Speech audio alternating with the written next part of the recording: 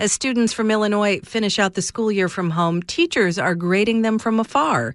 It can be difficult because students are in different learning environments with varying levels of support. Schools are trying to keep students engaged as they plan out how to fill learning gaps once classrooms reopen. WBEZ's Susie An reports. When Governor J.B. Pritzker announced that in-person teaching was done for the rest of the year, he reiterated the recommendation that student grades shouldn't suffer as a result of the shutdown. Any grades given during this pandemic reflect the unprecedented circumstances in which students are attempting to continue their studies. Many districts are taking this hold harmless approach that any work assigned during the pandemic can only improve a student's overall grade. But that might look a little different for each school. I feel like I'm a first-year teacher again. Fifth grade teacher Rebecca Gamboa has been teaching for more than 20 years, and she says her district in suburban Lombard is fully embracing the state's guidance for grading. But it's still difficult. How do we balance the knowing that really what we're trying to do is support our students and our families through this difficult time and do the best we're doing, but still give some feedback on how the children are doing? She says written feedback is more important now that in-person school is canceled and they have less time to interact. And she's reaching out to kids who don't turn in their work to see how she can help. Gamboa says there will certainly be gaps in learning, and next year will look very different.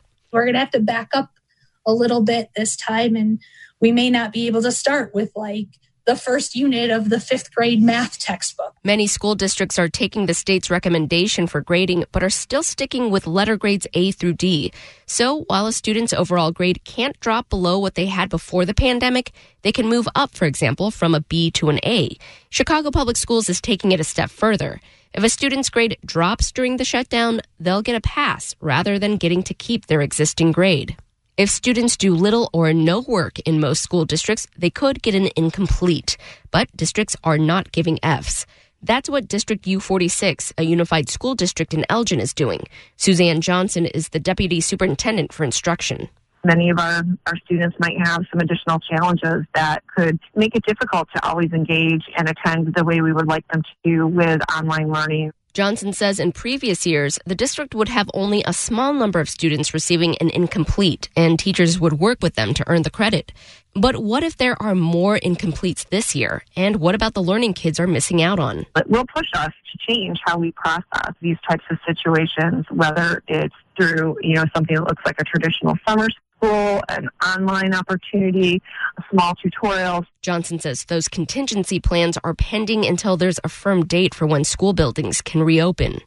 In the meantime, the inequities in education are more obvious than ever before. Nancy Latham runs the Council on Teacher Education at the University of Illinois at Urbana-Champaign. She says grading can't be done fairly in the traditional way, especially during the pandemic, and it needs to be more individualized. I really think it's going to change the way we look at assessment and how they grow academically in an area, as opposed to here's a milestone everybody has to hit and everybody has to hit it this way in order to achieve a B. She hopes an individualized approach will follow everyone back into the classroom. Susie An, WBEZ News.